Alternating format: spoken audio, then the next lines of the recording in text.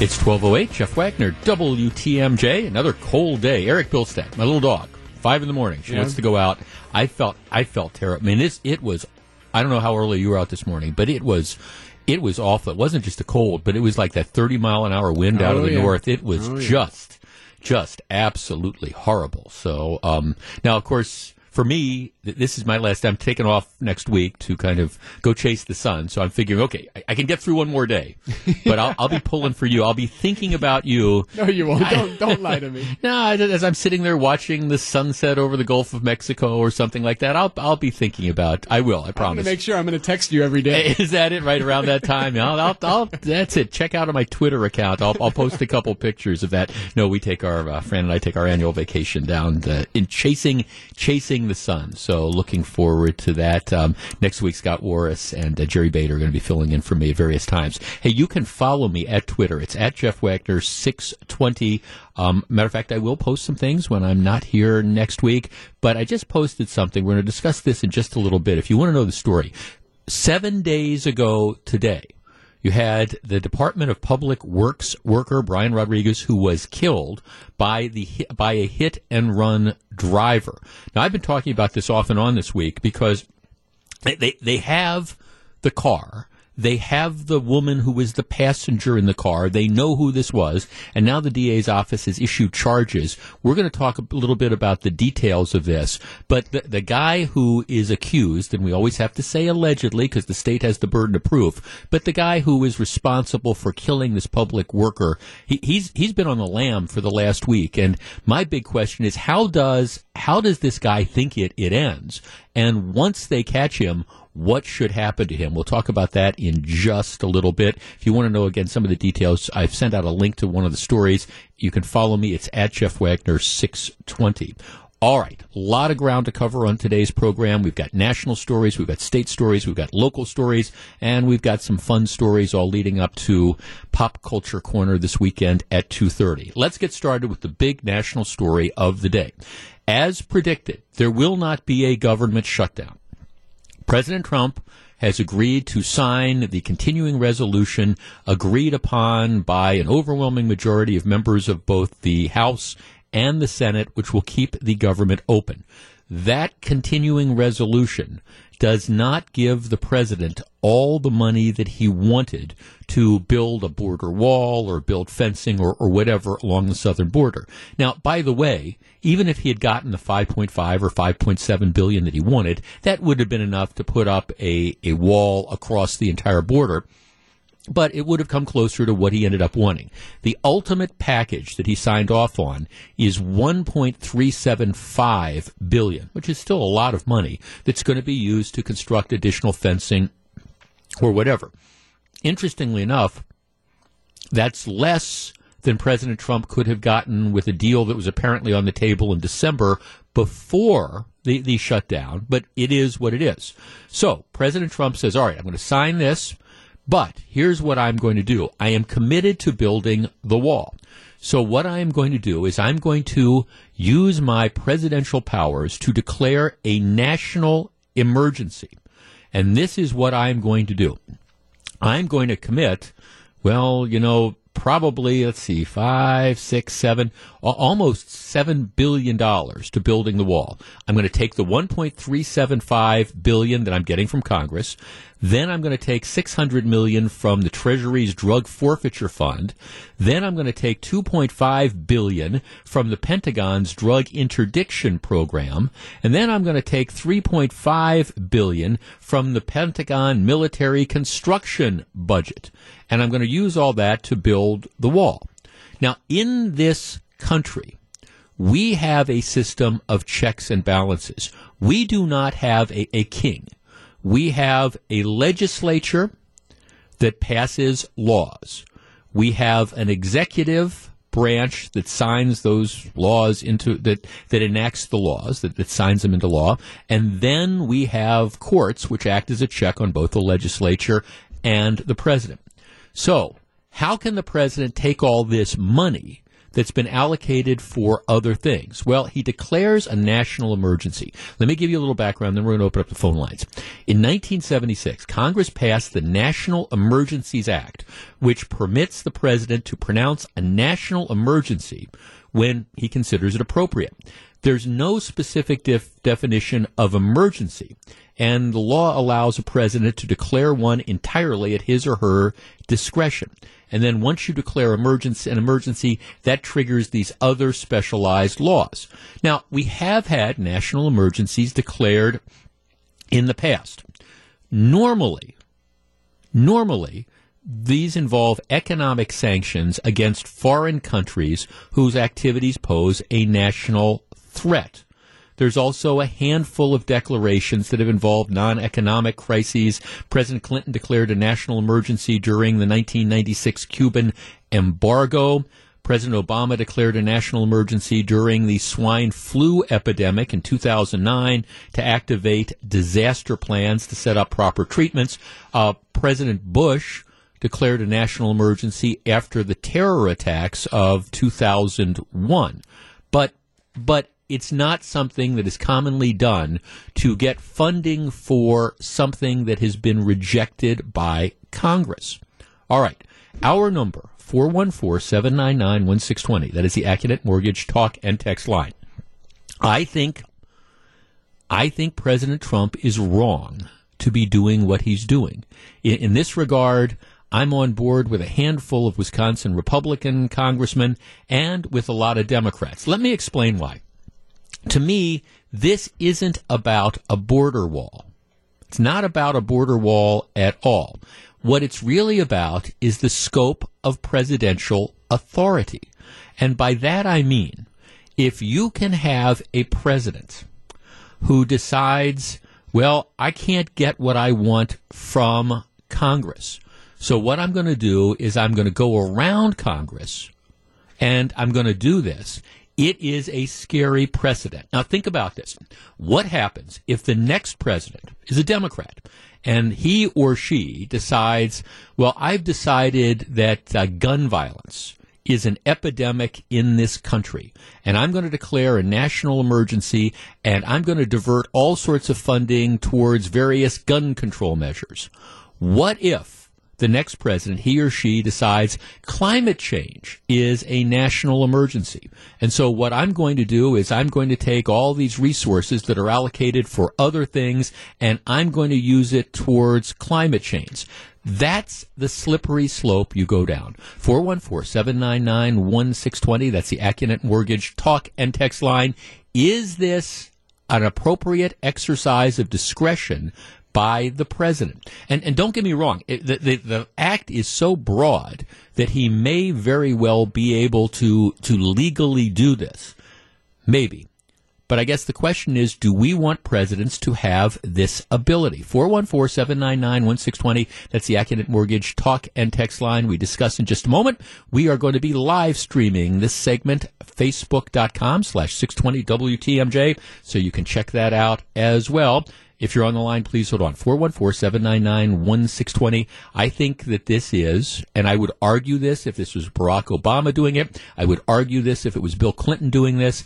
I think that this is an inappropriate use of presidential power, and I think just like when Harry Reid changed the rules with regard to making it easier to confirm judges, just like a lot of us predicted, you know what, that's going to come back and it's going to bite the Democrats in the butt, and it has. Well, I think what's going on today, if it stands, is going to come back and it's going to bite conservatives in the butt. 414-799-1620. We discuss. If you're on the line, please hold on. Once again, facebook.com/620WTMJ if you want to watch and participate in that fashion.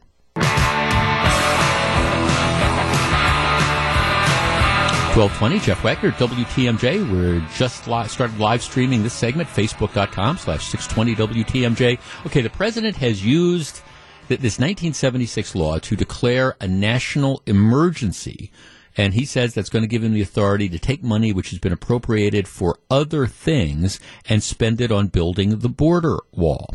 Right? I think this is a mistake. And it's not about the border wall per se. It's about, is this the type of thing that is really a national emergency? And do we want presidents, every time they have a certain policy that they want to advance, to be able to say, who cares what Congress says?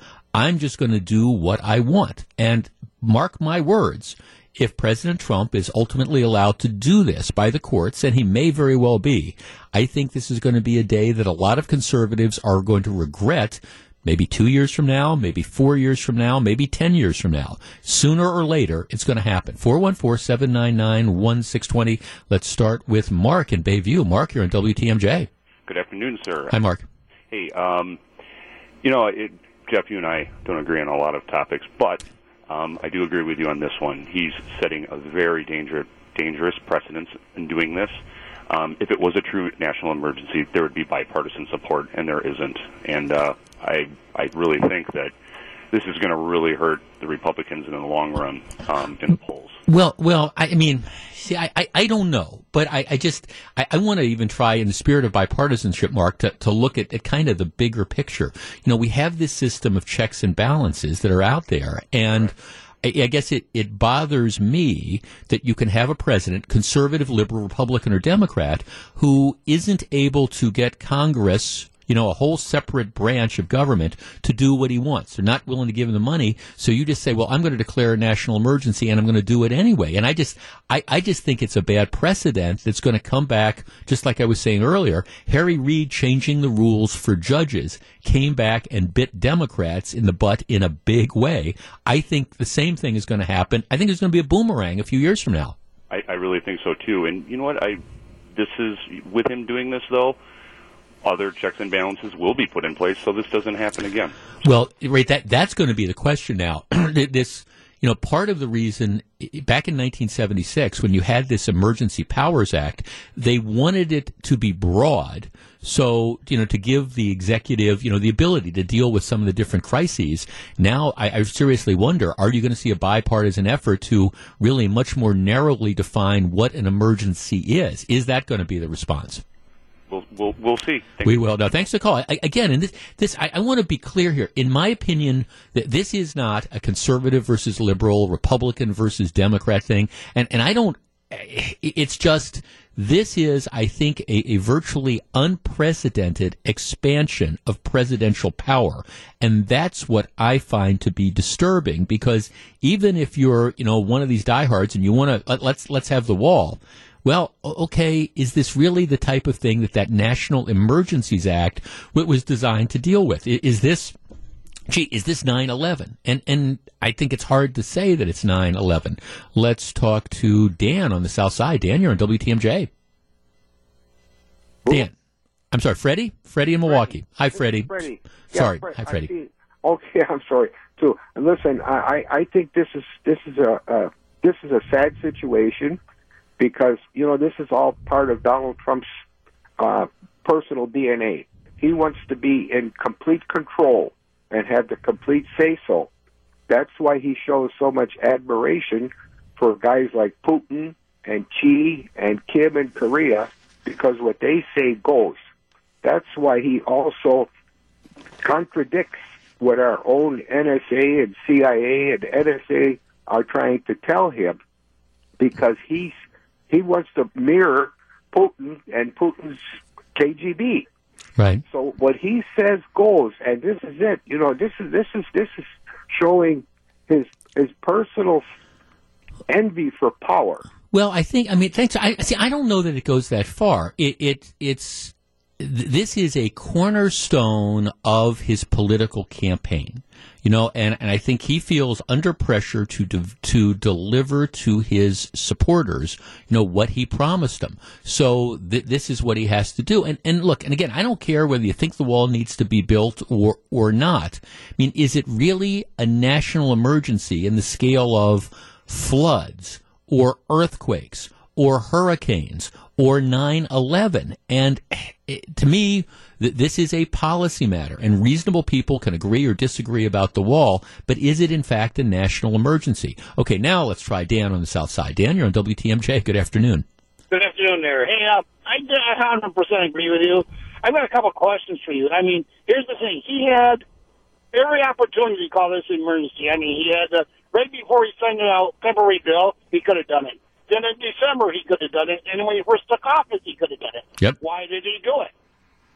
Well, I think he didn't do it because he was hoping to try to get Congress to do this for him, so he didn't have to go to this extraordinary measure, which may or may not be legally sustainable. All right. And since you're a big lawyer, man, and I got to ask you a question. How do you see the Supreme doing this? Because everything I just said to you, I believe that they're going to say, how can you declare emergency when there's, I mean, if you're going to done it sooner, how do you see the Supreme Court going? Well, thanks for the call. Look, I don't know. I don't claim to, this is an obscure area of law. And so I don't know that anybody can predict how the Supreme Court is going to decide this, except I would say this. When Congress passed this act back in 1976, they left the definition of emergency as extremely broad. They didn't define it, and they did that on purpose because they didn't want to hamstring a president. They didn't want to get into an argument about, hey, you're declaring a national emergency because we're attacked. You know, and how do we want to define what an attack is or something like this? So they left it very, very broad. My initial reaction is that ultimately, and again, I don't know what circuit courts of appeal are going to do or anything like that. My initial reaction is because of the language of the law and because it's so broad, my guess is the president probably has the power to do this. Could be wrong, but I would not be surprised if ultimately the Supreme Court says, okay, the way the law is written, it's broad enough to allow the president to define what an emergency is. That's what I am concerned about because, again, it's not just this wall, but think of all sorts of other examples of where, again, it's a policy matter. You've got a Democratic president. You've got a Republican Congress. Let's say it's a Republican Congress. And again, you've got the whole issue of climate control, of climate change. And you have a president that wants to impose all sorts of draconian sort of measures on various industries in order to, let's say, accomplish the climate change objective. All right, do we really want him to be able to do that or her to be able to do that if Congress isn't on board? That's the worry. 414-799-1621, open phone line. We're going to continue this for one more segment. A lot of interest in this. I think, and I'm with Glenn Grothman, conservative congressman from our area, and a couple other Republican congressmen from the state who are concerned about this exercise of power. We do this for one more segment. We continue live streaming, facebook.com/620WTMJ. Back with more in just a minute. It's 1228. This is Jeff Wagner. It's time for the Milwaukee Basketball Report. The Milwaukee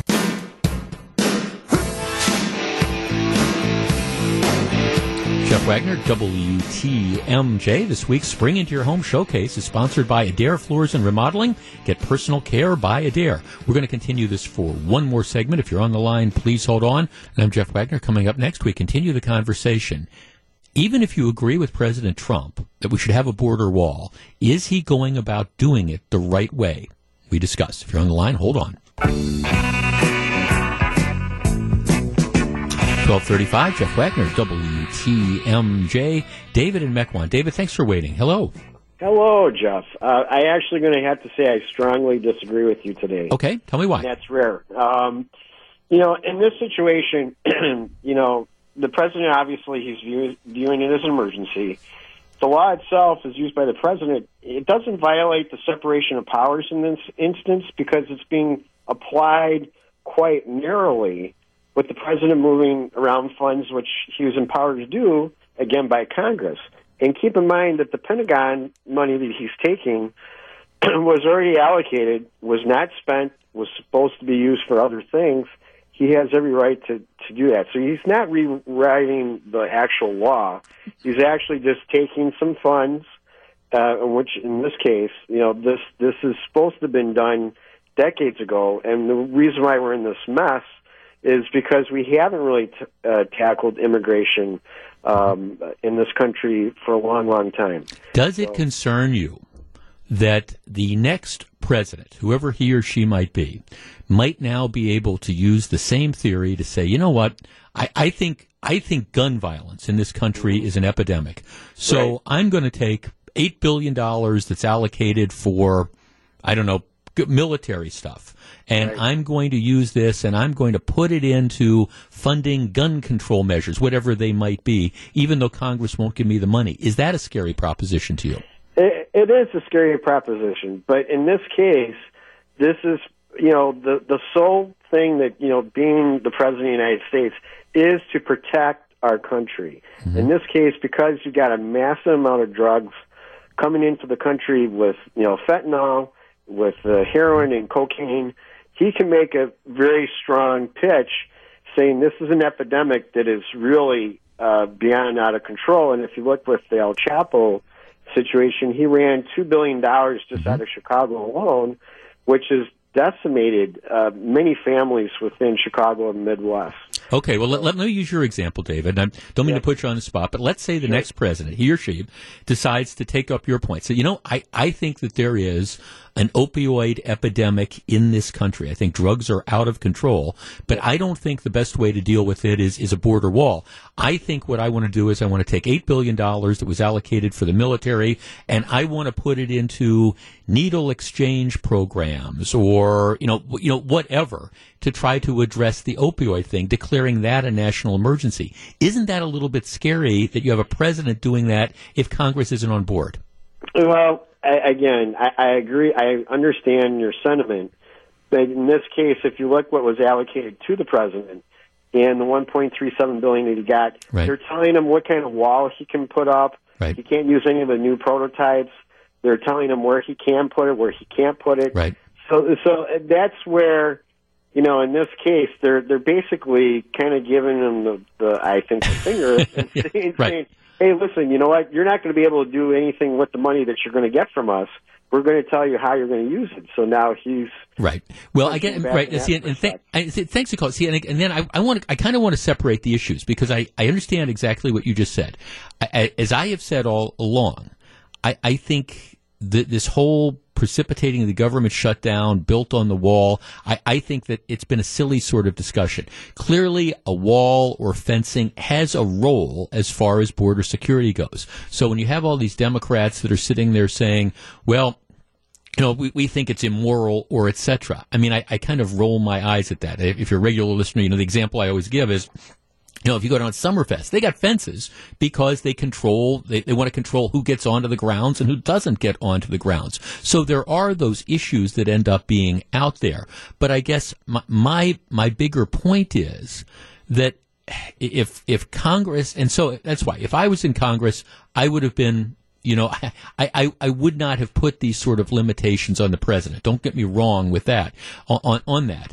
But at the same time, I do think that there is a role that Congress plays in this. And putting aside the issue of the wall, and I understand that's tough because this has been this issue that we keep coming back to. It's the whole broader question of what is not just this president's authority, but what are future presidents' authorities, and that authority. And that's where I am concerned because you have all these different issues. Climate change, gun control. I mean, I just imagine if, you have a Democrat president, you have an Elizabeth Warren who decides that climate change is the number one emergency facing this country. She can't get approval for funding for various climate change related things. But she decides, okay, I'm going to declare a national emergency and now I'm going to divert all this other funding for that. I mean, all I am saying is if this is upheld, and to tell you the truth, my initial reaction is it probably will be upheld. I don't be surprised if we're talking 2 years from now, 3 years from now, 4 years from now, and everybody that's arguing, well, we think President Trump should be able to do this, is going to be calling up and they're going to be absolutely outraged that, oh, this is an imperial presidency. We don't have kings. How can President Warren or President Kamala Harris or President whoever, how can they do something like this? Well, just remember, it might go back to today. It's 1241. Jeff Wagner, WTMJ. I'm sorry, we got jam phone lines, but I want to move on. There's a lot of stuff I want to talk about with you today, including where does this guy think he is going to go and how does he think this ends? Stick around.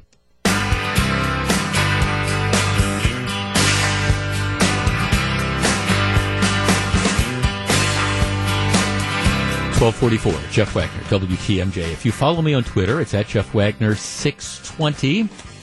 I sent out a tweet about this, and it's something I've actually been talking about since it happened last Friday.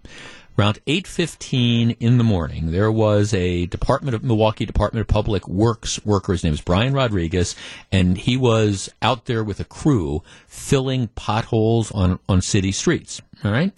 What happened was he was hit and killed by a vehicle that slammed into him. Rather than staying on the scene, the driver of the vehicle and the passenger, female passenger, his girlfriend, got out and they ran away. The girlfriend, they got her. She ultimately called police. The guy went on the lam, and he's been on the lam for the last week. They haven't found him. Well, the district attorney's office has now issued a criminal complaint, and I've got a link to the complaint again on the Twitter feed. But it's interesting. And I've got a couple comments, and we might open up the phone lines on this as well. All right, what happened is the man who is charged with this crime, his name is Taryn Claiborne, and he is a piece of work. All right. Apparently, according to the criminal complaint, here's what happens. Claiborne, who's like 31 years old, who, by the way, I'll get to this, but he doesn't have a valid driver's license, and his family says he's blind. He can't see. All right. Picks up a woman and her children, drops the kids off at school, and then he crashes in and kills Brian Rodriguez as he's filling potholes on 17th and Vine about 8:30 in the morning. Well, here's where we now start to find out what happened. The collision pinned Mr. Rodriguez between Claiborne's 1998 Chevy Lumina and the DPW dump truck that was filled with asphalt. The woman who was a passenger in the car, this is the girlfriend, said that she saw that, Mr. Rodriguez was pinned between those, and he was apparently begging for help. The Chevy, driven by this Claiborne character, was so damaged that it's not running. It's like totaled. The woman had to exit through a rear window. This is the passenger. She said she and Claiborne jumped up and down, tried to flag down help, but most cars passed and only took video. When Claiborne finally got someone to stop, he persuaded the driver to take him and the woman back to her house. All right, so they leave the scene of the accident. She said she wanted to go to the hospital. She says he threatened her with a gun and made her drive him to his brother's house near North 16th and West Locust Streets. She drove him there in her car, but as soon as Claiborne got to his brother's porch, she took off for the hospital. She says at the emergency room, she told staff to call police about Claiborne because I think he killed somebody and I think he's going to kill him. According to the criminal complaint, Claiborne has never had a valid driver's license and has 14 prior convictions for driving after suspension dating back 5 years. Okay, that's again one of these dazzling details that you have this 31-year-old guy who's now hit and killed. I understand I'm supposed to say allegedly, all right, so read into allegedly into this, but he's now hit and killed a public works worker. He's got 14 prior convictions for driving after suspension dating back 5 years, has never had a valid driver's license. All right, just as an overall point, what does that tell you about how we in Wisconsin deal with people who drive repeatedly after their driver's license has been suspended? And for anybody out there who doesn't think this is a big deal, well, this is the case about it. Okay, so it then, and this is one of the more interesting situations. It was Fox 6. Fox 6 apparently does an interview with the family members of this Taryn Claiborne, the piece of work who is on the lam. Family member goes on Fox 6 and says, he called me crying. He's hurt. He got scared and then he ran. His voice was somber. I didn't even know it was him, says the family member of Claiborne. Then the family member says, we're very sorry that this happened, and he's very sorry. He's very sorry. Okay, well, first of all, this guy isn't very sorry. If the man was very sorry, he would have stayed at the scene. He would have explained whatever it was that happened. He would have been willing to take responsibility for what he did. He ran like the cowardly criminal that he is, and he stays on the lam, at least as of, I guess, this morning.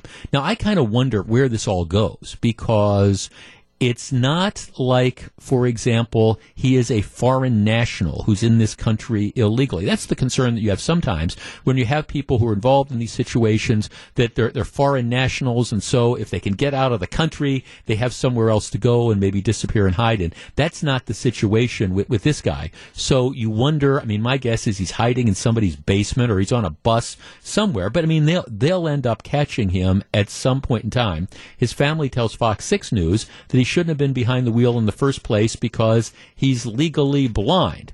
Let's see. The suspect's family member says, "I'm sorry for the family of the dead worker. He didn't mean to hurt nobody." Well, okay. Try telling somebody that when you end up running. All right. Our number. One segment, 414-799-1620. That is the Accunet Mortgage talk and text line. Based on the charges they have issued against this guy right now, I think when you add them all up, and maybe there's more that you could charge, but when you add them all up, he's looking at a little over 30 years in prison. If I am the judge and he is convicted of this, I give him every day. 414-799-1620. That is the Accunet Mortgage talk and text line. More than 10 prior instances of driving an automobile without a valid license or after suspension or whatever, killing somebody, running away from the scene, and then hiding like a coward for the better part of now a week. When they catch him, if I'm the judge, whatever the bail is, I don't know how high a bail you can set in Milwaukee or they're willing to set, but I'm setting it as high as it possibly can to make sure this guy doesn't get out. And then when he is convicted, I'm giving him every day. This is the type of situation where it is a huge tragedy. Somebody is dead. That penalty in and of itself, I'm not sure 30 years is enough.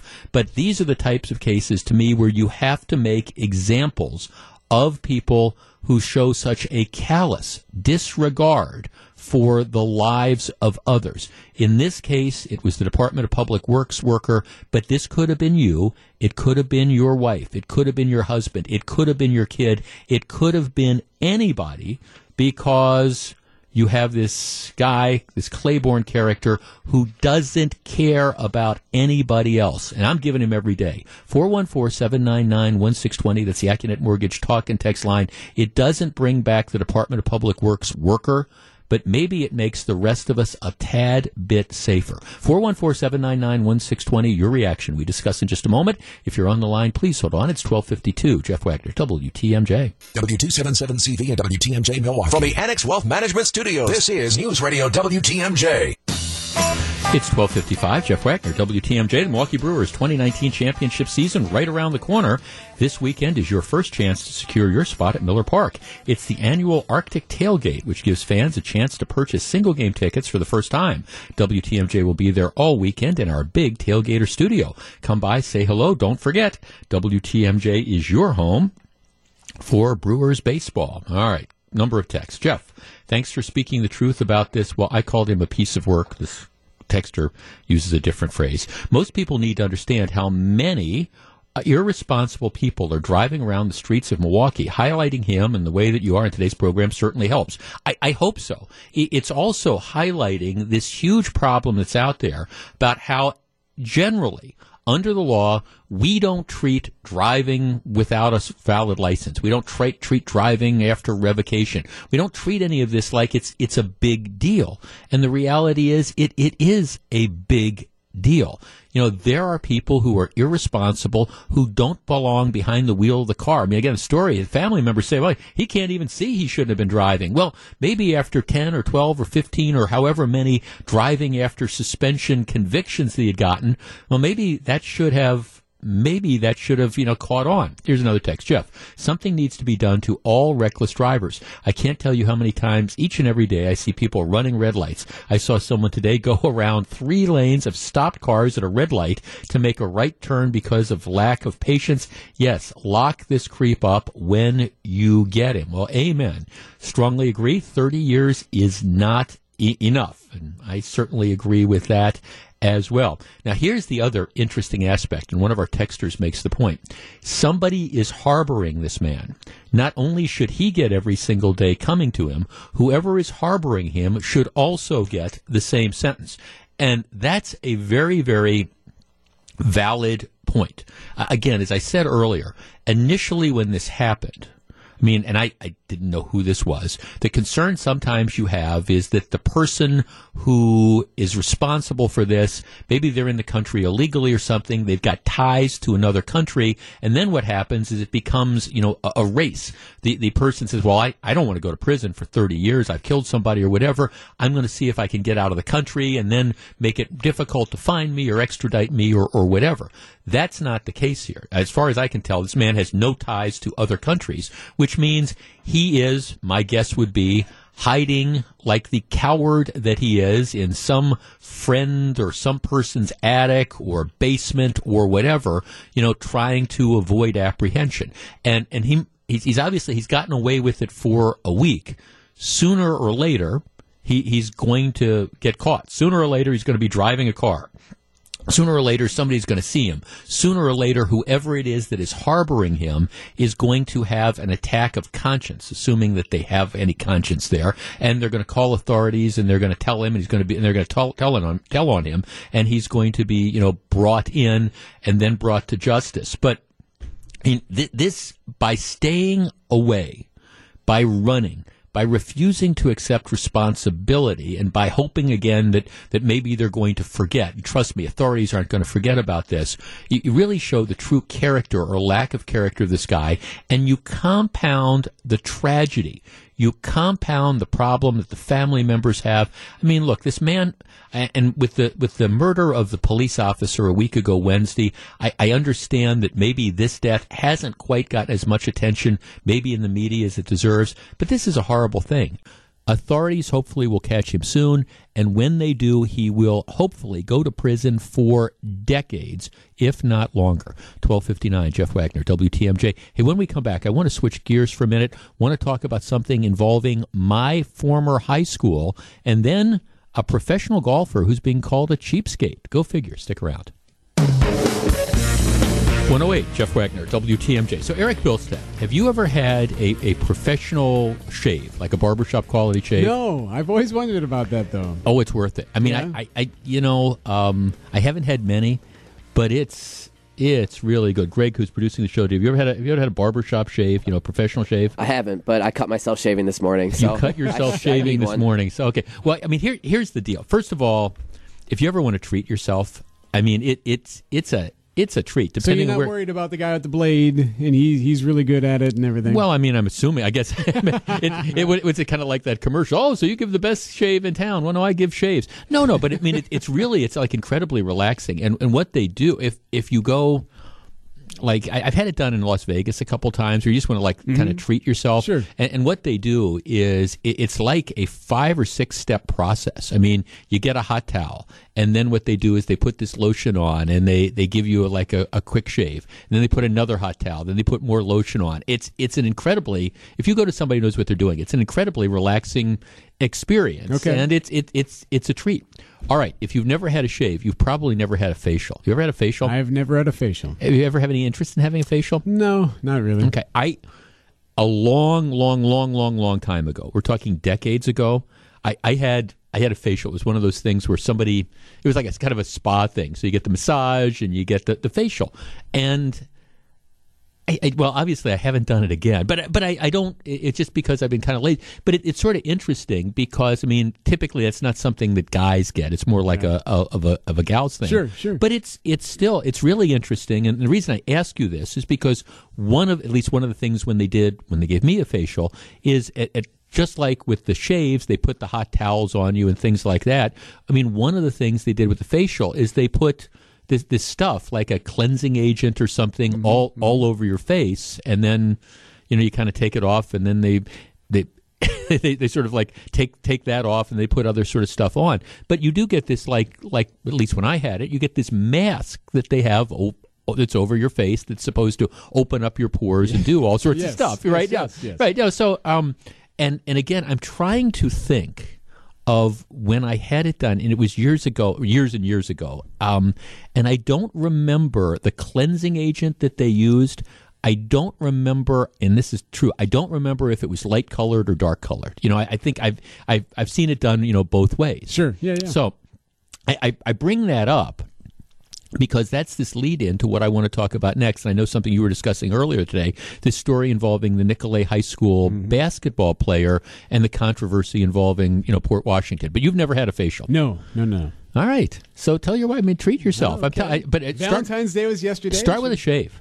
Seriously. Start with the shave. It would take them 2 minutes to shave me. Well, no. Because, like I say, it's not like you're standing in front of your bathroom mirror and you're trying to do it in like 5 seconds. It's a several step process that involves 2 or 3 different shaves and different kind of lotions. I'm just telling you, if you want to pamper yourself, I think everybody should do it. I think Mrs. Billstat should get you, or better yet, I think here's what we do. I think you need to get the company to spring on for that, and we do it as part of like a news thing or something. And you can bring young Mr. Wagner along with you there too. Right. Okay. All right. Anyway, I bring this up because if you haven't heard, this is a story involving my alma mater, Nicolet High School. Nicolet is a state basketball power. How they got to be a basketball power is a bit of a controversy because they have a number of very, very good athletes who play together on an AAU team who all transferred into the district. And there's these whole issues about should they change the transfer rules. We've talked about that. But in any event, probably the standout, the best player on a very, very good Nicolet team is a junior. His name is Jalen Johnson. He and his brother, who's a freshman, they're both starters for Nicolet. They transferred in from, I think, Sun Prairie this year. All right, Jalen Johnson is one of the very, very best players in the country. Some people think he's like a top 3 in the country. And he's a dominant player, and he's a great ball player. He also happens to be black. All right, well, here's the deal, and it's a little bit complicated, or maybe it isn't. We all know that there has been this raging controversy involving blackface, which has erupted. The latest examples of what was going on in Virginia, where the Virginia governor acknowledges that, there's a picture on his medical school yearbook page showing what appears to be him in blackface. He says it's not him. But typically, when you're dealing with blackface issues, what happens is you have a white person who puts something on their hands, on their face, to make them appear black. That's the tradition of this. All right, so what happens involving the Nicolet player is this. He apparently, at some point in time, he puts this clarifying agent, like a skin thing on his face, kind of like you would see if you got a facial. And in this case, now he's African American, he's black himself, so the clarifying agent is dark. So it makes him look like he's got it makes him look like he's got blackface on, but he's African American himself. Okay, he does this. Now, how do people know he does this? Because he posts a picture of how he looks on his Instagram account. All right, so he's taken a picture of himself as he looks, like if I went and got a facial and they happened to, whatever the base was, if it happened to be dark, and I took a picture and put it up on my Twitter account, all right, it's me doing it myself. All right, what happens next is where this gets really, really weird. Apparently, so Nicolet is playing at Port Washington the other night. Nicolet, again, is a dominant team. Port Washington is not as good as Nicolet is. So what happens is, and this, like I say, it's where it gets really weird. A parent apparently becomes aware of this Instagram posting of the young man from Nicolet who's got the skin clarifying agent who makes him look darker than he is. The parent apparently helps his kid photocopy all these different pictures, this picture, and they print up a whole bunch of pictures of Jalen Johnson with this clarifying agent on his skin that makes it look like he's darker than he is. So then what happens is the game is going on. Jalen Johnson goes to the foul line to shoot a free throw. Now, if you've ever been to a basketball game, particularly like college basketball games or maybe high school basketball games, you know what happens a lot of times is when the team at a home game, when a visiting team player goes to the free throw line, people behind the basket start doing all sorts of things to distract the player. I go to Marquette games on a regular basis, and one of the things, they don't do this as much anymore, but they used to do it, they'd pass out these giant, these big head poster things, and people would wave all the big heads and stuff like that in an attempt to distract them. Well, anyhow, at the Nicolet-Port Washington game, the kid goes to the free throw line, and all of a sudden, all these Port Washington kids pull out these pictures that have now been reproduced of Jalen Johnson shooting free throws with Jalen Johnson with the skin clarifying agent. They start waving it around, and it looks like, arguably he's wearing blackface. All right, well, immediately after this happens, you have the Port Washington, somebody, an authority comes and confiscates all the photos. There have now been apologies that were issued for that. Interestingly, in one of the stories I'm looking at, let me just quote this. At least one community member stood up for the Port Washington students. He was at the game, and he said that the pictures were intended to distract Johnson, nothing more. Strictly 100% to try to get a dominant athlete, get in his head a little bit, and try to give us a little bit of an advantage. All right, 414-799-1620. That is the Accunet Mortgage talk and text line. Is this situation being overblown? Should the Port Washington, was there no racial intent here? Was there no racial animosity? Was this simply an attempt to distract the player when he was shooting free throws? Or is this something that the kids should have known better? And maybe the parent who helped photograph this should have known better. And once again, this is a little bit different because this isn't people that took a photograph of the young man and then darkened it. This is a picture that the young man posted of himself on Instagram when he had this clarifying agent on his face. Does that make any difference? 414-799-1620. That is the Accunet Mortgage talk and text line. Are we being too hard on the Port Washington students when we criticize them for this action? I'll tell you where I come down on this, but I am curious as to how do you respond. If you're on the line, please hold on. 414-799-1620. That's the Accunet Mortgage talk and text line. It's 118. Jeff Wagner, WTMJ.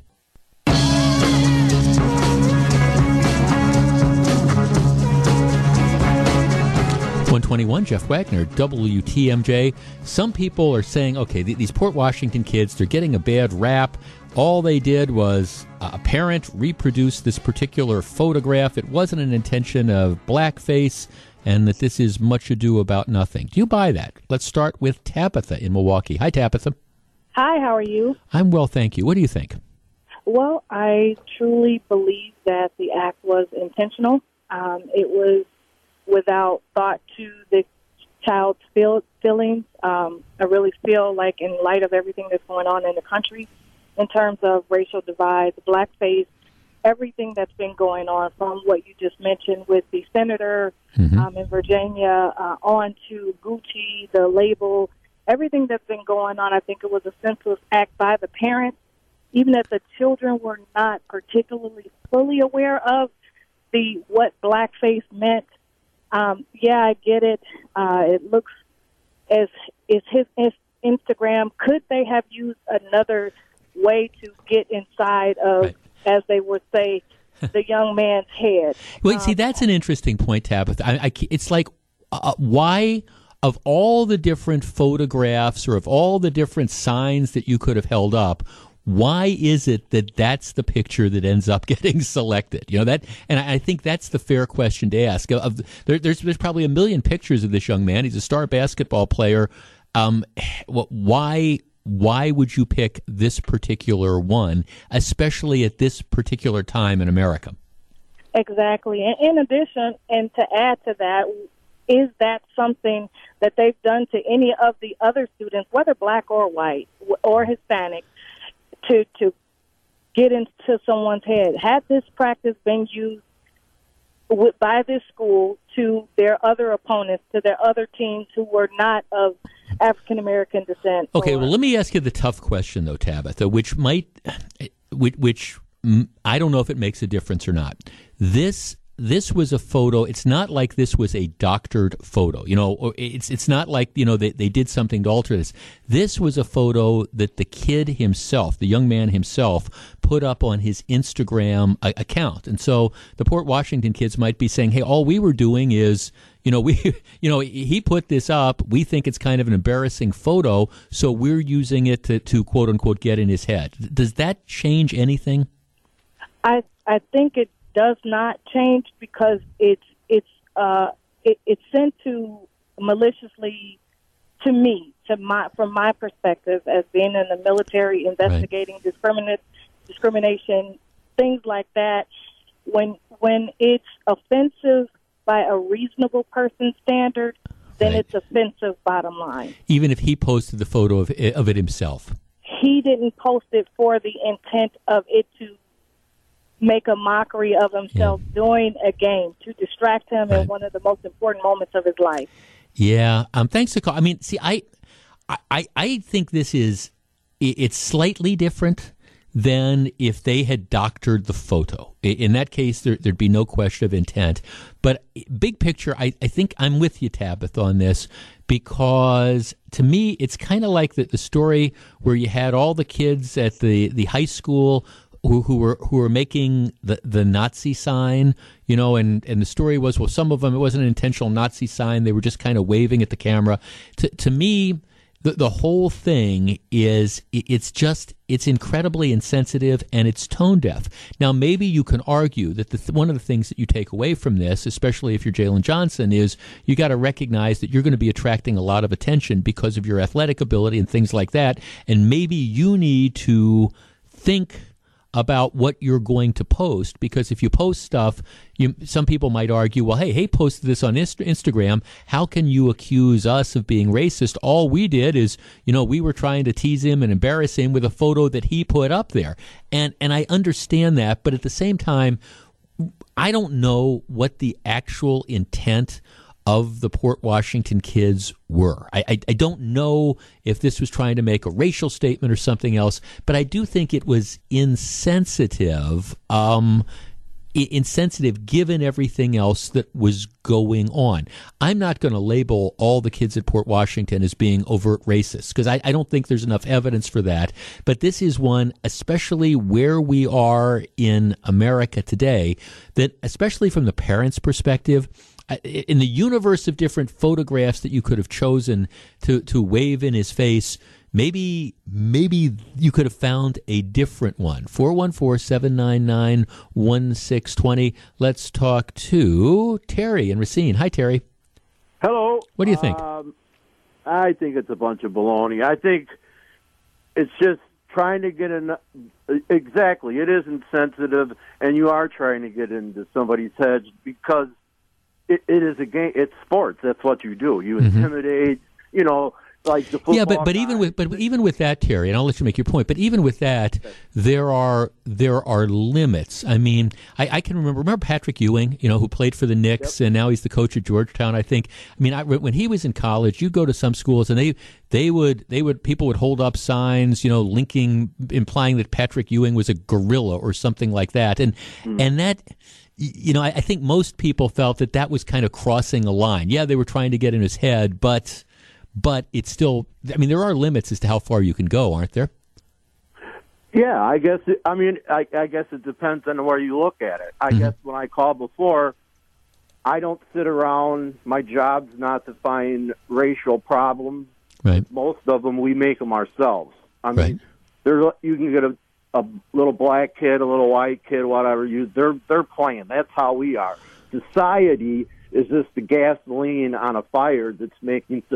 I guess my point is, when I first seen this, when I first heard this, I would have been freaking too, because if I would have went up to make an extra point, I look up and I'm a man. Right, and you're kind of embarrassed by the photos. No, I understand. I mean to cut you off. I understand. It's and that's the thing. It's like, hey, he made himself look silly by putting this picture. Look, if I ever get a facial again and we take a picture of me with all the stuff on it, I'm going to look silly.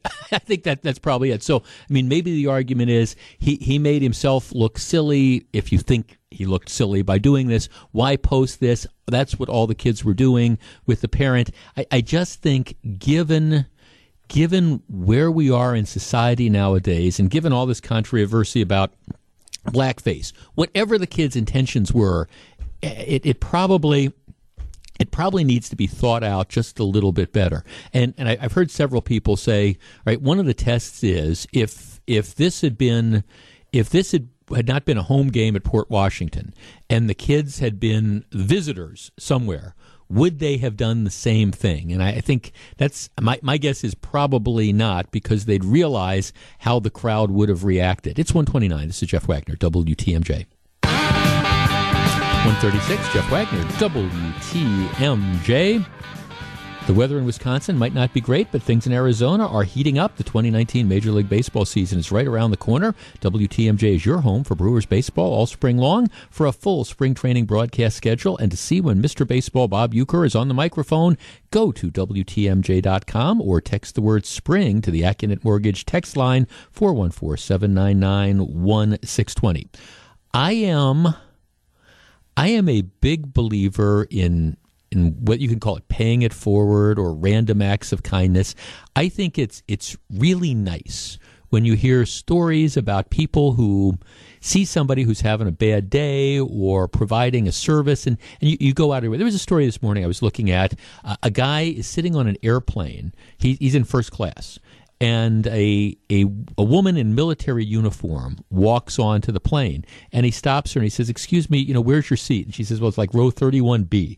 And he says, "Tell you what, I appreciate your service. You take my first class seat. I'll go sit in 31B." I mean, it's stuff like that I think, again, whether you want to call it pay it forward, random acts of kindness, whatever, I think that's something that we should encourage. The flip side of that, though, is when you have, I don't know, the people who decide to take advantage of that. There's a story in today's Washington Post. I want to share it with you, and I want to ask your reaction to this. All right, the headline is, he pretended a date stood him up at the Outback Steakhouse on Valentine's Day. Strangers picked up his tab. All right, let me read you a portion of the story. A thought popped into Stephen Bonzer's head midway through Valentine's Day. If I went to Outback Steakhouse by myself tonight, asked for a table for two, then got progressively sadder as the night went on alone, do you think they'd give me my steak for free? Says this guy. He's 27 years old. His sister egged him on, telling him that she would pay for his meal on Thursday if the restaurant didn't. So 3 hours later, he goes over to the Outback Steakhouse in Arlington, Virginia, which is a suburb of D.C., waiting at the host stand at the Arlington Steakhouse, dressed in a fresh blazer, button-down shirt, and carrying a poorly wrapped present. All right. So he says the restaurant is crowded with couples celebrating the holiday. Even though he had called ahead to make a reservation, they still told him you have a 10-minute wait. He says that's fine. He says my date, this is what he tells the maitre d', my date is running late. He gets a table, gets seated at a booth in a bar. Server comes by, sees if he wants any drinks. He says, well yeah, I'm waiting for my girlfriend. I want a beer, and she drinks Chardonnay. So he orders like 2 drinks. All right. What happens is then he sits there, and he starts then just kind of looking forlornly. The waiter walks by again, and as the waiter walks by again, he pulls out his cell phone and pretends to leave a voicemail message. I'm here. Let me know when you are on the way. By about 9:30, he had finished off an entire loaf of complimentary bread. People in the restaurant were beginning to look at him in his concern. The waiter brought out more bread. He just started stuffing it in his mouth. Then he says he starts, talking loudly. He's, this is the worst night of my life. I look like I've been, stood up. He says, yeah, I want another drink. He then apparently pretends to leave a halting voicemail that could be heard by everybody sitting around him. He says, so the kitchen closes in a minute or so I had to order food. I guess you're probably not going to make it, so I guess I'll talk to you later. I hope everything's okay. I hope nothing bad happened.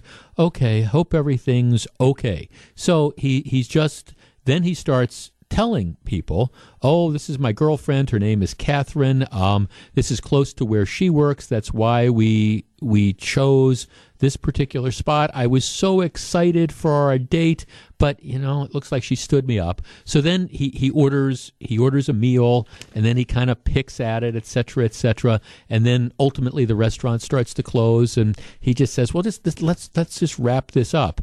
And what happens next is they tell him, look, don't worry about this. A couple sitting by the bar and they've been kind of watching this whole thing. Oh, this poor guy's been stood up by his date. And so, what they did is they apparently told him, don't worry, we've already paid for your meal. The guy apparently says, look, I know you've had a really rough night. We'll take care of it. Don't let this get you down. And so the guy walks out and he's been doing this all on Twitter saying, yeah, see, I was able to get a free steak out of somebody at Outback Steakhouse who thought I was having this kind of miserable night. See, so this was this like social experiment. And then he says, well, I felt a little bit guilty about taking it, so I'm going to donate $50 to the American Civil Liberties Union. All right, 414-799-1620. That is the Acunet Mortgage talk and text line. I guess I find, and maybe your reaction to the story is going to be completely different than mine. Forget this social experiment stuff. I think this guy is a major league creep. And this idea, all right, I think we should be encouraging and rewarding people who do acts out of the goodness of their heart. Gee, we're sitting in a restaurant and you hear this guy who's he's been stood up on Valentine's Day, and you want to do something nice for him, like buy his meal or buy his drink. And then you find out that this bozo, well, he's just there trying to con everybody. I'm conducting a social experiment. I want to see if I can be pathetic enough that somebody out of the goodness of their heart is going to buy me dinner or whatever. And then he posts this all on Twitter, and then he talks to the Washington Post about it. 414-799-1620. That is the Acunet Mortgage talk and text line. All right, is this guy a hero? And I'm curious as to your reaction to this. Is this guy a hero? Is this, this is how clever it was. And, this guy deserves credit. He must be a great actor that he was able to con people into, buying him a meal. Or is this just a slimy thing to do? Because people who are going to read this are going to say, okay, well, maybe the next time I see somebody who appears to legitimately be in need, maybe they're just scamming me as well. 414-799-1620. That's the Acunet Mortgage talk and text line. Number one, I wouldn't do this. Number two, I certainly wouldn't advertise the fact that I've done this. I think it's a really slimy thing to do. 414-799-1620. We discuss in just a moment. If you're on the line, please hold on. 143, Jeff Wagner, WTMJ. 145, WTMJ. This is Jeff Wagner. The waiter, apparently, this is even more aggravating. Now, of course, the guy says, I left the waiter a $20 tip. But, of course, the waiter, this is Valentine's Day, would have probably been able to make a lot more money if there were, like, legitimate people that were at the table. But he further says, one last thing. The waiter came to clean my table as I left. He put his hand on my shoulder, looked me dead in the eye like a father about to tell his son his grandma died, and said, take care of yourself. Don't let them get you down. So, I mean, here you have this waiter who he feels bad about this whole thing as well. All the while, the guy is scamming them as part of a quote-unquote social experiment. I just think shame on this guy. And interestingly, if you look at a lot of the Twitter stuff, all these people, oh, this is great. What a thing. You're my hero for doing this. What about this is heroic? 414-799-1620. Let's start with Mike on the Northwest Side. Hi, Mike. Hey, good afternoon, Jeff. I think this guy's an absolute scumball. And it's setting an example for people that want to do something nice for people, like a GoFundMe thing or doing something for charity or whatever, giving a lot of second thoughts. And because they're getting scammed. Well, right. I mean, I guess if I were one of the people that was in this Outback Steakhouse, and apparently he was very, very theatrical. And I mean, imagine how the people that bought this guy dinner must feel. It's like, hey, you're having, this is like one of the worst days of your life here. We want to make it a little bit better. Well, you got played by this creep. And, and this, some people view this guy as a hero. No, he's a creep, period. Absolutely. No, thanks for the call. I mean, again, it discourages those random acts of kindness. I mean, if you're a regular listener to this program, you know that this is one thing that I'm completely on board with the city of Milwaukee. I don't think you give money to panhandlers. I'm not saying you don't give money to charities. I'm not saying you don't go to a soup kitchen and give them money or find a homeless shelter and give them money. I'm just saying, when somebody comes up and they've got their sad story, I don't think you give them money because you don't know what the truth really is. If you want to help somebody, there's all sorts of ways of making sure the money gets legitimately put. To me, this is the same example, but this is the guy's social experiment, and he's proud of it. Paul, who is calling us from Illinois. Hi, Paul. You're on WTMJ.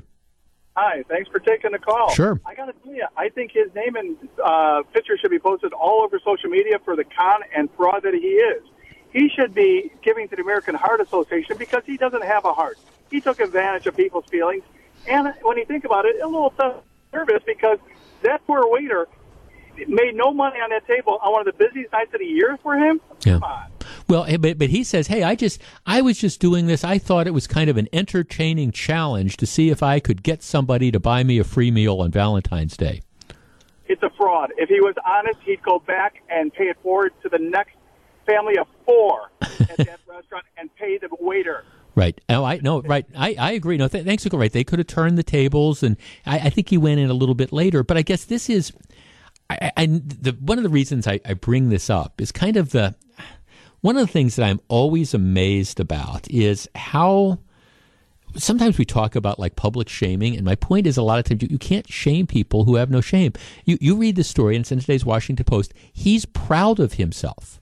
He took this as a challenge. He's sitting around saying, gee, it's Valentine's Day. I wonder if I can go over to the Outback Steakhouse and con somebody into giving me a free meal. I don't need the free meal. It's not like I'm hungry or anything like that. I don't have money. No, he works as like an IT person. And so it's not like he's starving, he's destitute, and this isn't even something desperate. It's just, I want to conduct a social experiment, and I want to go and I want to see if I can try to find that good Samaritan out there and then make them essentially look like a fool. I want to see if I can scam them.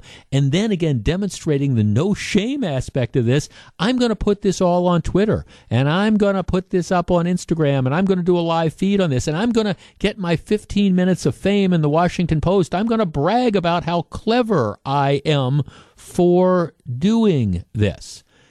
Really?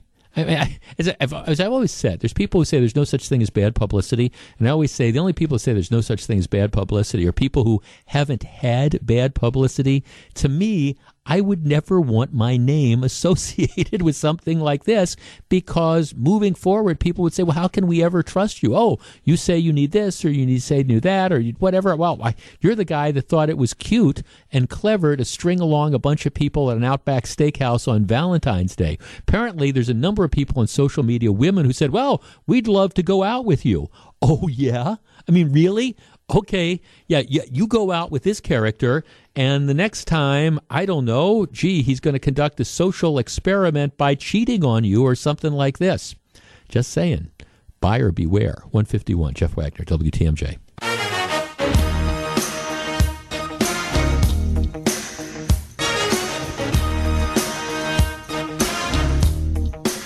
It's 154, Jeff Wagner, WTMJ. All right. In Wisconsin, we have the ongoing arguments about Foxconn. And I understand that as things have played out, there are questions about, is Foxconn going to be able to deliver on the initial promises that they made that said that they'd create 13,000 jobs? I, for one, hope they are.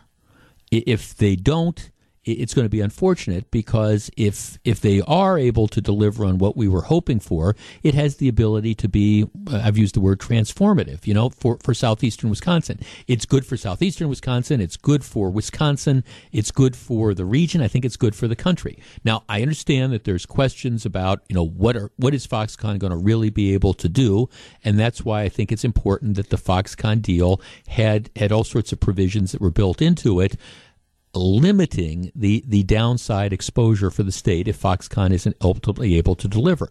But I will tell you, I never want to be in a position about rooting against a city or a state or the country or whatever. And that's why I continue to hope that Foxconn is in some way, shape, or form going to be able to deliver. Maybe they will, maybe they won't.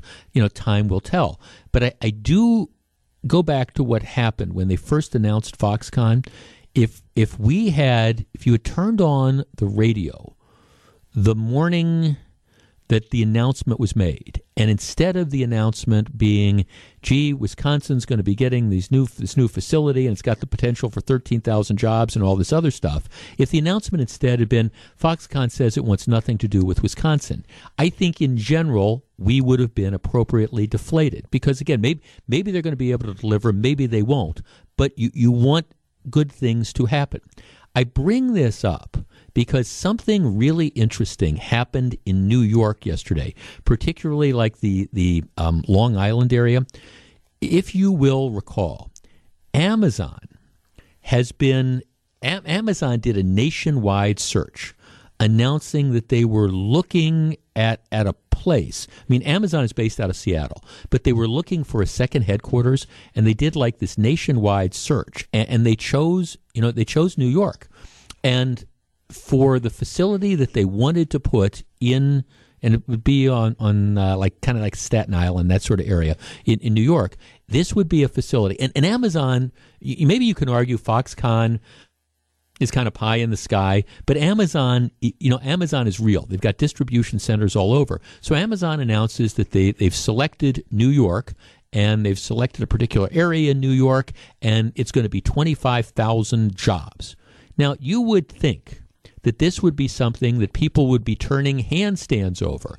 And originally, the governor was, the mayor was. But then you got some of kind of particularly the crazy left that got involved. Alexandria Ocasio-Cortez, the newly elected socialist congresswoman, this is partly in her district. For the last year, she's been announcing and really kind of running this campaign against Amazon. Well, we don't want Amazon to come here. These jobs aren't that good, et cetera, et cetera. We need them to guarantee this and that and the other. They're a giant corporation that exploits its workers. The guy that owns Amazon is Jeff Bezos, the most powerful man in the world. How could we don't want this here? And then you had some of the unions that were arguing against this as well. Well, Amazon isn't union, et cetera, et cetera. So you had these politicians who've been actively campaigning against Amazon for the better part of the year. So what happened yesterday? Amazon said, to hell with it. They said, the political climate in this area is such that if they don't want us, forget it. We're not going to build a headquarters there. So now you have this land that they were going to build the headquarters vacant. It will continue to be vacant. You have 25,000 jobs that Amazon would have created. They're not going to be created, all because of this anti-corporate political climate that was there. The governor, Cuomo, he's like, what happened here? Don't you realize that we've just turned our back on 25,000 jobs? But that's what some of these socialist politicians are all about. We don't like corporations, so we don't want you here. Well, tell that to all the unemployed people. It is an absolutely incredible story. And I mean, I don't fault Amazon. Amazon says, you don't want us? Fine, we'll go somewhere else maybe. It's 1:59. This is Jeff Wagner, WTMJ. 208, Jeff Wagner, WTMJ. Eric, don't say I don't take care of you. Since we've had our conversations earlier today about the facials and the shaves and stuff like that. Yes. You've never had either one? No. I'm getting multiple emails from stores, some places that do like the men's shaves, and from spas offering you and I. Wow, okay. Well, offering you and I like facials and shaves and stuff, you know. Sounds good. And they're saying they're doing complimentary. Now, see, here's the thing. I think that this would be a great feature. We could get our Jay Sorgi to come out and put this up on the website and stuff. Us doing that and Good Karma. I mean, you would think Good Karma should pay for it. I'm not going to let people do it for free. Yeah. I think this is something that we should go out and do. I think that if anyone was going to shave me, it would take 35 seconds. No, you do not. I'm telling you, you just don't understand how this is done, which is why it would make for great stuff. So when you're in one of these, I'm on vacation next week, but when you're in one of these meetings and they're coming up with like stories, ideas, and stuff they can put up on the website, say, well, how about we pay for Jeff and me to go get a facial and a shave? All right, sounds good. I will put it down. Absolutely, Sam. I'm trying to take care of you there. just saying. Okay, is the guy a cheapskate, or is he only doing what is expected of him? There is a ton of money if you can make it to the PGA Tour as a professional golfer. Now, the problem is only very, very few people can make it to the PGA Tour as a professional golfer. Over my life, I have run into, matter of fact, I practiced law with a guy who was a really, really good golfer. And as a matter of fact, he left the practice of law for a year and a half to go down and play like these mini tours to try to see if he could, be the next Tiger Woods. And he was a really, really great golfer. But the difference between being a really, really great golfer and being that elite golfer, it's a step that a lot of people, cannot make. So I have the greatest respect for people who play golf really that well. But if you're a professional golfer, and especially, again, somebody that's on the PGA Tour, you're making a ton of money. Now, there's a lot of people, like I say, who are trying to get to that point, and they're playing in all these mini tours, or they end up as being golf pros and stuff like that, and they're never going to make the big bucks. But if you make the PGA Tour, you have an opportunity to make big bucks. Now, in addition to the golfers on the PGA Tour, there are also caddies. The caddies are professionals as well, and most of the golfers have their own caddies. Not all, but most of them have their own caddies that accompany them, week to week to go to the different tournaments.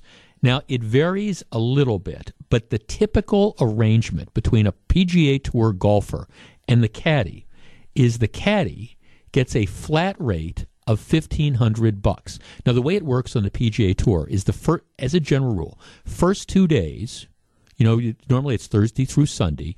The first 2 days, they are really like a qualifying for the weekend. You play the first 2 days, and then they make a cut. 60 golfers, 72 golfers, whatever, go on to the weekend.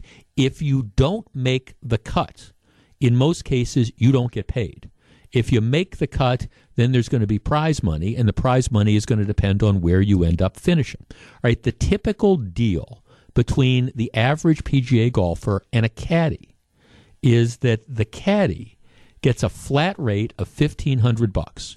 So the golfer, regardless, if the golfer doesn't make a dime, the golfer plays 2 days, doesn't qualify, doesn't make the cut, he still has to pay the caddy $1,500. So it's a flat rate. And that's designed to cover expenses. Typically, also the deal is the caddy gets 10% of the golfer's winnings. So you get your $1,500, and let's say the golfer wins $25,000. Okay, at the tournament, the caddy would get 10% of that, so the caddy would get $2,500. That is the typical arrangement that exists. Obviously, if your guy wins the tournament, let's say it's some big tournament and the prize money is the first place guy gets, $1 million. Well, 10% of that would be $100,000. Okay, big dollars. Right? There's a pro golfer named Matt Kuchar, and Matt Kuchar, by all accounts, is pretty well respected and well liked. They say he's a nice guy. All right, a month ago or so, he is playing at a tournament in Mexico, in Playa del Carmen.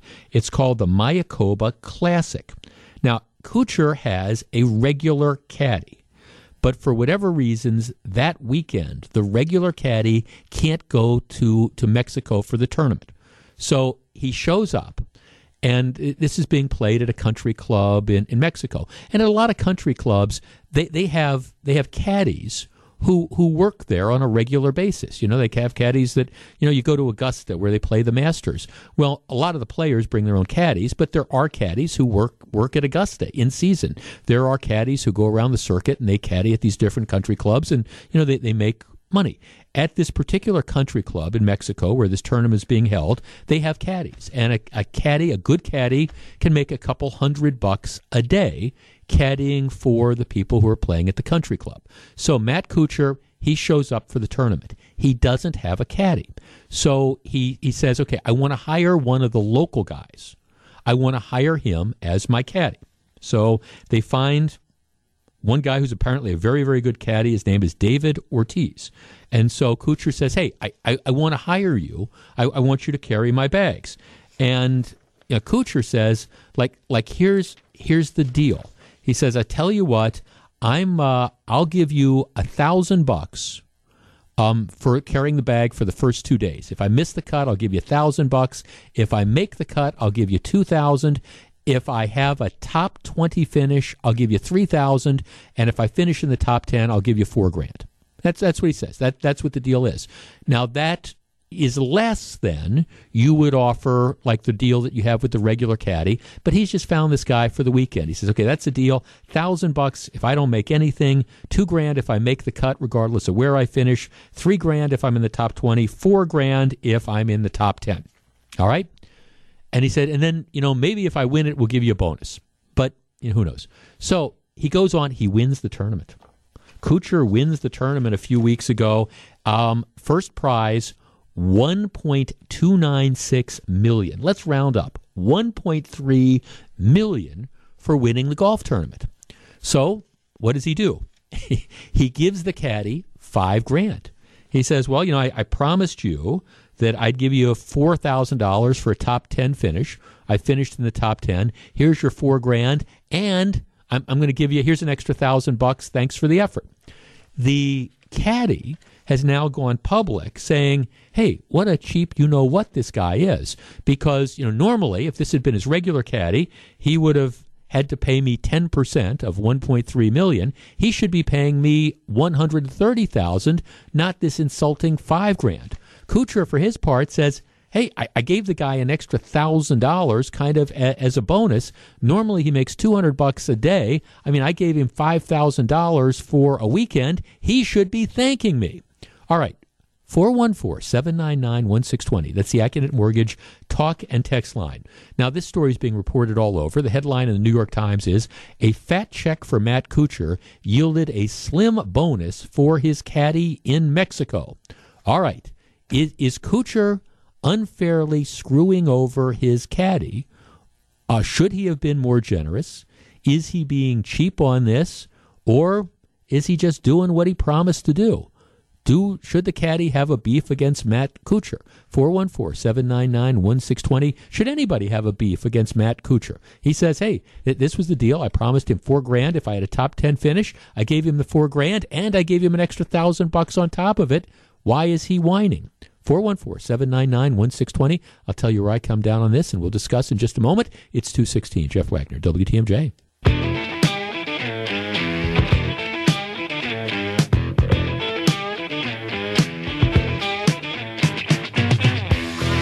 .220, Jeff Wagner, WTMJ. All right, this story has now gone viral. I hate that because it's such a cliche. But normally, if you're a professional caddy on the PGA Tour, you get $1,500 plus 10% of your guys' winnings. Matt Kuchar goes to this tournament in Mexico. He hires a local caddy because his guy can't make it. He tells him up front, okay, here's the deal. $1,000 for the first 2 days if I don't make the cut. $2,000 if we make the cut. $3,000 if I finish in the top 20. $4,000 if I finish in the top 10. And if I win, I'll throw you a little bonus. I'll throw you a bonus. Well, he ends up winning, wins almost $1.3 million. He gives the caddy $5,000. Okay. Should we criticize Kuchar for this? 414-799-1620. Let's start with Tom in Menominee Falls. Tom, hello. Hey, good afternoon. This reminds me of one of those Sunday school stories.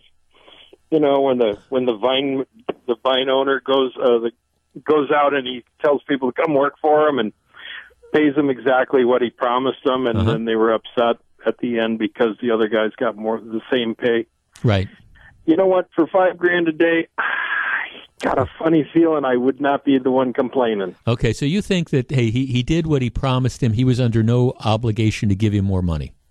He fulfilled it, and he gave him a bonus. Right. Now, thanks. Right. He gave him He gave him $1,000 bonus. I guess the argument would be, hey, you won $1.3 million.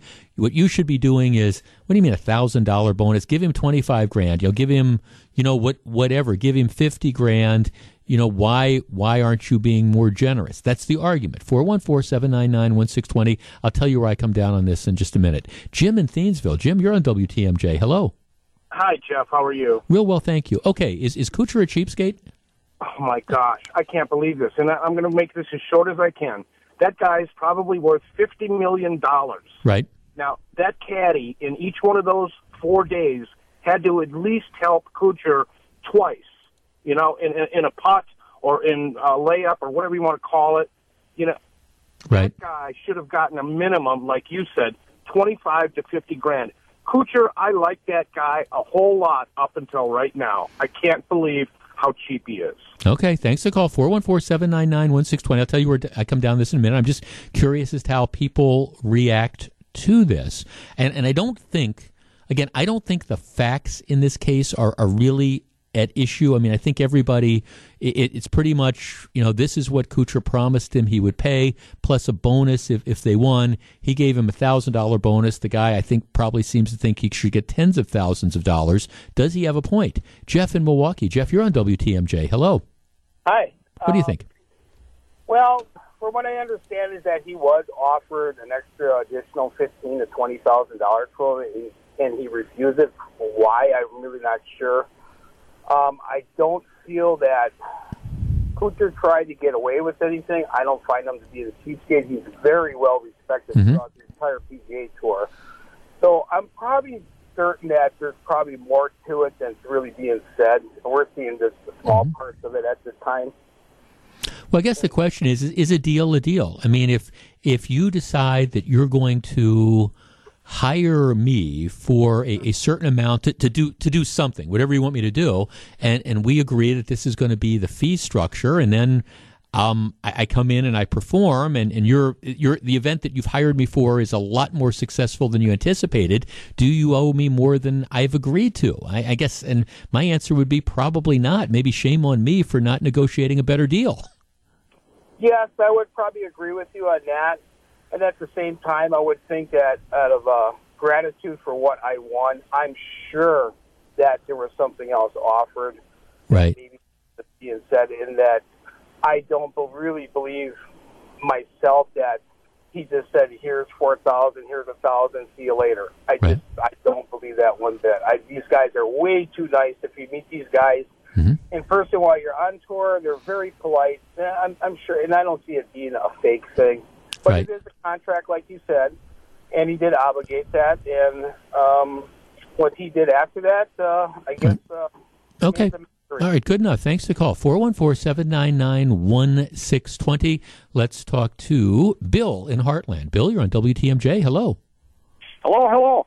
Hey, my only thoughts on it is what's customary. If you get in an enterprise like that, and Kuchar's a wealthy guy, and he's a nice person on top of it, but I can't believe that he wouldn't pay him at least something close to his customary, what he'd give to his normal caddy. Well, but of course, with customary, that's with your regular. I mean, I understand that they're not technically employees, but normally, your caddy is with you every week, so there's a different kind of relationship than just the guy you have on a weekend. Do you think he should get? So do you think he should actually get like 10% of the winnings? Well, no, I don't. I don't think he. If you're looking at half of the customary 10%, I think that would be in the ballpark. I think that's why so many people called out $55,000 because the caddy probably asked around what would be customary for a non part of the team caddy, and they said, well, half of what a regular caddy gets. The regular caddy would get $110K, so you'd be looking somewhere in $55K. Interesting. Well, I'll tell you how I come down on this, and I guess. It's hard for me to see Matt Kuchar as necessarily being the bad guy. I mean, let me give you the example I was talking about with one of the previous callers. Let's say he hires me. Jeff, we're going to have this event this weekend. We're going to have this sales event, and we want you to come out, and when we were to try to attract people to the event. And here's the deal. I'll pay you X amount of dollars for showing up, and we're going to try to sell widgets. And we'll structure it like this. If we sell X amount of widgets, I'll give you an extra $1,000. If we sell more than that, we'll give you a little bit more than that. How about that? Is that fair? And I say, sure, that's fair. And then we go out and we just blow the door off the widget sales, and they sell all sorts of widgets. Well, I mean, okay, and the guy comes by and he says, okay, well, this is, here, we had a great time. Maybe we'll have you back again. This was outstanding. Here's the amount of money that we agreed. And for me to say then, well, wait a second, this isn't what we agreed. You made all this extra money off of this appearance. And he would say, well, Jeff, no, hey, you're a lawyer, man. You're a recovering lawyer. This is what you agreed to. Do I think I'd have a legitimate beef? And my answer is no. I mean, if look, my guess is the caddy in this particular case was thrilled to get the work. Hey, I'm gonna make a name for myself. I'm gonna get to caddy here, and he was offered in this case $5,000, which is probably which is definitely a lot more than he would have made in a typical weekend. If Matt Kuchar would have thrown him an extra 10 or 20 grand, given that he won $1.3 million, I wouldn't have had an objection to it. But do I think that he's got an entitlement to $100,000 or $130,000 or whatever the typical thing would be? No, my answer would be no, because he didn't agree to it. Just like if I go out and I help Eric Bilstad have the biggest weekend he's ever had selling widgets, do I think that I'd be entitled to more money than he promised me? No. Maybe it just means you got to strike a better deal. That said, if he had thrown him a little bit more money, I don't think that would have been the end of the world. It's 2:28. This is Jeff Wagner, WTMJ. Jeff Wagner, WTMJ. I almost never retweet things because if you look at the trouble lots of people get in on Twitter, it's not because it's not stuff they wrote, it's things that they've retweeted from others. But in this case, I am making an exception. Earlier today, we talked about the man, his name is Taron Claiborne, who is the hit-and-run driver who hit and killed Brian Rodriguez a week ago today. He is still a fugitive. Milwaukee Police Department just sent out a tweet that I have just passed on. Here's what they say. The Milwaukee Police Department is seeking the public's assistance in locating Mr. Taron A. Claiborne, who is wanted for the fatal hit-and-run crash that killed Mr. Brian Rodriguez on February 8th. Mr. Claiborne is a black male with a birth date of 2/17/88. He is approximately 5'6", 250 pounds. They have a photograph of him. Please call 414-935-7360 with any information about Mr. Claiborne's whereabouts. And my note was, I am glad to pass this on, and hopefully anybody who might have seen this guy or has any information about this will contact the Milwaukee Police so they can begin the process of bringing him to justice. Do you use cash for stuff when you go out and buy stuff? Occasionally. If I have cash, I'll use it. Usually I have a credit card that I use. So, I mean, most of your purchases, would you say credit card or cash? Yes, credit card. Most credit card. Mm-hmm. Greg, credit card, you're younger. Credit card, cash. Because I'm in the food. I'm a server. Oh, you're a server, so you use cash. Yeah, I the reason I bring this up is my wife tells me I'm a dinosaur for many reasons, but I carry cash. I use cash for a lot of stuff. Now, I mean, it's not like I don't have credit cards, and I use credit cards occasionally, but if I go someplace and it's like $6, I'm going to pay cash for it. I'm not one of those guys that uses the credit card for everything. But I understand that I understand that as time moves on, more and more people I'm amazed, Eric, at how many people we work with who just don't carry cash. Oh, yeah, at all. Never. None at all. Everywhere we go, right, and they say, well, you don't need it. Everybody takes credit cards. Even for like a $2 thing. Oh, absolutely. Yeah. Right, exactly. And the argument is, well, we don't want to have to fool around with cash and that we get points for it or something, so you get money back. And I'm not saying there's anything that's right or wrong. It's just, again, I will from time to time carry cash, and that's why at restaurants we go to, people, a lot of the servers like me quite a bit because I pay cash. I leave it. And again, if it's a really expensive meal or something, not necessarily, but yeah, I'll use cash. Now, the reason I bring this up is because there's a story out of Philadelphia. A number of restaurants in Philadelphia started and retailers started adopting a policy that they don't take cash. It's credit cards or debit cards only. All right. Wow. So here's the rest of the story. And it's because they say it speeds up transactions. First of all, not a lot of their customers were carrying cash. It speeds up the transactions, and they don't want, which to me seems like a sort of bizarre thing, because you pay fees. If you're a retailer, you pay fees for using the credit card, so you would think that you'd want to encourage people to pay cash, but I'm not a retailer. Anyhow, the reason I bring this up is last night, Philadelphia City Council passed an ordinance outlawing that practice, saying you can't be cash or debit card only. And their argument is that there are some people who don't have cash or credit. You're discriminating. Okay. Essentially, that this is unfair discrimination against perhaps the that segment of society that doesn't have access to credit cards. Well, maybe or you whatever. just charge them differently, like they do at the gas station. Where well, again, I don't know, but it's interesting to me that now you have this trend where, again, these retailers and restaurants are saying, okay, we don't even want to fool around with dealing with cash, and now the blowback is, no, you can't do it because it's discriminatory. Interesting, one way or the other. My prediction is, I think we are moving to a cashless society. I do think. Not today, not tomorrow, but 10 years from now, 15 years from now, I wouldn't be surprised if we just don't do that. You'll be paying with your thumbprint. That's right. Get that implant there. All right. Well, I guess that's a thought. Anyhow, if you're in Philadelphia, you can still pay for cash. Coming up next, it is that time of the week. Believe me, I have been looking forward to this segment all week. Pop Culture Corner right around the corner. Think warm. Stick around. 2:39, Jeff Wagner, WTMJ. So glad to have you with us. All right, it is that time of the week. We put aside the heavy lifting, and Lord knows there's been a lot of heavy lifting over the course of the last couple days. By the way, there is that breaking news story about a shooting in Illinois. We will continue to keep you updated, certainly more details at the top of the hour, and if we get some confirmed information between now and then, we'll break in and let you know about it. Right now, though, we do this for the final segment or so of every program on Friday afternoon, kind of a way to ease into the weekend. I call it Pop Culture Corner. Sometimes we talk about movies, sometimes books, sometimes TV, sometimes restaurants, sometimes sports, whatever kind of going on in my life that tickles my fancy for a given week that I hope will be of interest to you as well. Well, here's the deal. As I mentioned earlier, I'm off next week, taking a week of vacation. There is a point in time in every winter where I reach the point personally that I'm just kind of done with winter. It's just the truth. And I understand winter's not done with me, and I understand that you live in Wisconsin, so this is just kind of what you deal with. But there is a point in time every year. Sometimes it comes in January, sometimes in February, sometimes in March. For me, it was this week. It was kind of like, okay, I'm just kind of done with this. And it's coming along at a good time because I'll be gone next week. We're just, my wife and I are taking a vacation that we arranged a long time ago to one of our very favorite places in the country. So we're very much looking forward to that. So I'm looking forward to getting out of the cold. I hope it's warm for you here. But I got to thinking about all the different places that you can travel.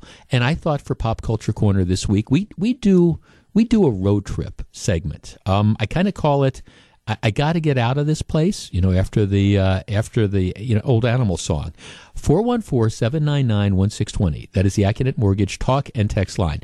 My guess is there's a lot of people thinking, gee, I'm looking forward to my vacation, or I wish I had some time saved up so I could go on vacation. Here is my question. Your absolute total favorite vacation spot. If you had the opportunity sitting down at the beginning of the year, and I understand some places you visit, it's better to visit a place at, one time of the year as opposed to another. But here is my question for Pop Culture Corner. Your favorite place to go on vacation. It could be in the United States. It could be in Europe. It could be in Asia. It could be some South Sea island somewhere. But, when you're looking to kind of just get away, kick back, relax, or educate yourself, or have fun, your favorite vacation spot. 414-799-1620. That's the Accunet Mortgage talk and text line. Maybe you're thinking warm because it's been so cold lately. Doesn't matter. Maybe you're thinking cold. You want to go on that Alaskan cruise in August. That's cool with me too. 414-799-1620. That's the Accunet Mortgage talk and text line. Your absolute favorite spot to vacation. That's Pop Culture Corner. My advice is typically, as I always say, call quickly because our phone lines do tend to jam up, and go with your first instinct. Sometimes people tend to overthink this stuff. Gee, if I say this is it, will people think that it's silly? Nah, there is no right or wrong answer. 414-799-1620. That's the Accunet Mortgage talk and text line. Your favorite vacation spot. When you just want to get away, where do you go? We discuss in just a moment. 1243, Jeff Wagner, WTMJ. 414-799-1620. It's Pop Culture Corner. Your favorite spot to vacation. I'm taking next week off and going to chase the sunshine. All right. Well, Greg is lining up the calls. Let's see. North Captiva Island. That's from Karen and Franklin. I was there for a couple days last week. Bubba in West Bend says, my place in Eagle River, 300 feet of sand beach with 18 acres, 3-season house, and a cottage. Let's see. Here we have another one. The Upper Peninsula of Michigan, this time of year to snowmobile. No bugs out there. Well, no, I guess that you're not going to have any bugs. Let's see. I'm 42 years old. This is from Don. I absolutely love going to Disney World. See, I just never, my brother, that sounds like my brother, I just never got the roller coaster gene in our family, but Disney World is cool. Let's see. Lou says, Jeff, I'm heading to the San Antonio Riverwalk myself next week. You travel safe, but Vegas any time of year is still number one with me. Okay, 414-799-1620. Karen in Pewaukee. Karen, your place to go for vacation. It's got to be Key West. Okay, why Key West? Well, I took my honeymoon there, and there's a lot of rich history, great climate. I can't say anything bad about it. And you've got Duval Street, and you've got all sorts of great music and great food and a wonderful island vibe. Exactly. Now, where's your favorite place to go in Key West? Well, Duval Street. Right. There's a great place for pink Key West shrimp. Okay. All right. You know, there's just a lot of places that I love to go down there and want to go back. Karen, you and I are kindred spirits, I guarantee it. 414-799-1620. Ginny in Brookfield. Hi, Ginny. You're on WTMJ. Well, hello. Hello. My favorite place is Cape May, New Jersey. Yes. On the Jersey Shore, but not with Snooki and all those kids.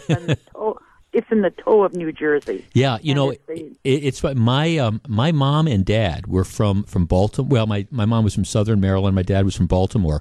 But when I was a little kid, Cape May, that was one of the places that we would vacation. And it's a completely different experience. It's not the Jersey Shore. It's not Wildwood. It's something completely different. No, the whole town is a National Historic Landmark with lots of Victorian homes and Victorian hotels. Right. A lovely, lovely place. Definitely an adult and young family place. Gotta love it. Okay, thanks for the call. Cape May, New Jersey. Works for me. Lori in St. Francis. Hi, Lori. You're on WTMJ. Hi. Favorite place to go for vacation if you got to get out of this place? Lake Tahoe. All right. What time of year? Fall. Okay. All right. So Yep. before snow and stuff. But yeah, okay. But we love the snow, too. I haven't done it in the winter yet. Right. My next trip is a winter trip. Lake Tahoe, completely and totally different experience than going to Vegas, right? Oh God, yes. Yes. or going to Reno. I mean, it's a different experience. Yes, it is. Outdoorsy. We're outdoorsy people. Right. We love to hike. We like to ski. Yeah. All that. Thanks for calling. I mean, Lake Tahoe. Okay, putting singing aside. Some people might roll their eyes when I say it kind of reminds me of Door County in a way. In a way, I mean, you're not, but I could see that in the fall. Let's talk to Tyler in Oconomowoc. Tyler, you're on WTMJ. How are you doing, Jeff? I am well. Okay, when you got to get out of this place, where do you want to go? I love going down to Naples, Fort Myers area. Uh-huh. And you got this silky white sandy beaches, crystal clear blue water. You got Sanibel and Captiva Island right there. Right. And that's all I do is I wake up, I go to the beach, I spend the day at the beach. You can set the rain by the clock around 3 o'clock. Right. Right. It's just beautiful. Thanks for the call. It is. That's my wife. She's been going on a girls' trip down there with friends of hers for decades, and a couple couple of weeks ago, I did a quick trip down to that area. I went down on Wednesday, came back on Saturday. So that doesn't count as a full vacation like I'm taking next week. But we were down in that area. I love the Naples area, Bonita Springs, and I did exactly what you talk about. We went over to Sanibel and Captiva and just hung out at the beach one day. It was super. 414-799-1620. Jeff in Fox Point. Jeff, you're on WTMJ. When you're looking to get out of this place, where do you go? Well, my favorite family vacation for warm weather of all time was when my parents took my sister and I to Oahu, Hawaii when I was like in 5th grade. Oahu. So you Waikiki Beach and Pearl Harbor and all that stuff. Yeah, the beach is awesome. You know, the Pearl Harbor is very educational, but I remember the people being very friendly, and the food being awesome, but I don't recommend trying to pet the mongoose like I tried to when I was a little kid. Thanks for the call. I've only been to Hawaii once, and we stayed a few days on Oahu, which is it's Honolulu, and I liked it. I was glad I saw Pearl Harbor. Waikiki Beach is great. But candidly, it kind of reminded me of like any big warm weather city. It reminded me sort of Fort Lauderdale. But then for the last part of our vacation, we went over to Maui, and to me, Maui was just spectacular. And I haven't been to some of the other islands, but I know that there's people who like them even better. Ferris in South Milwaukee. Ferris, when you got to get away, where do you go?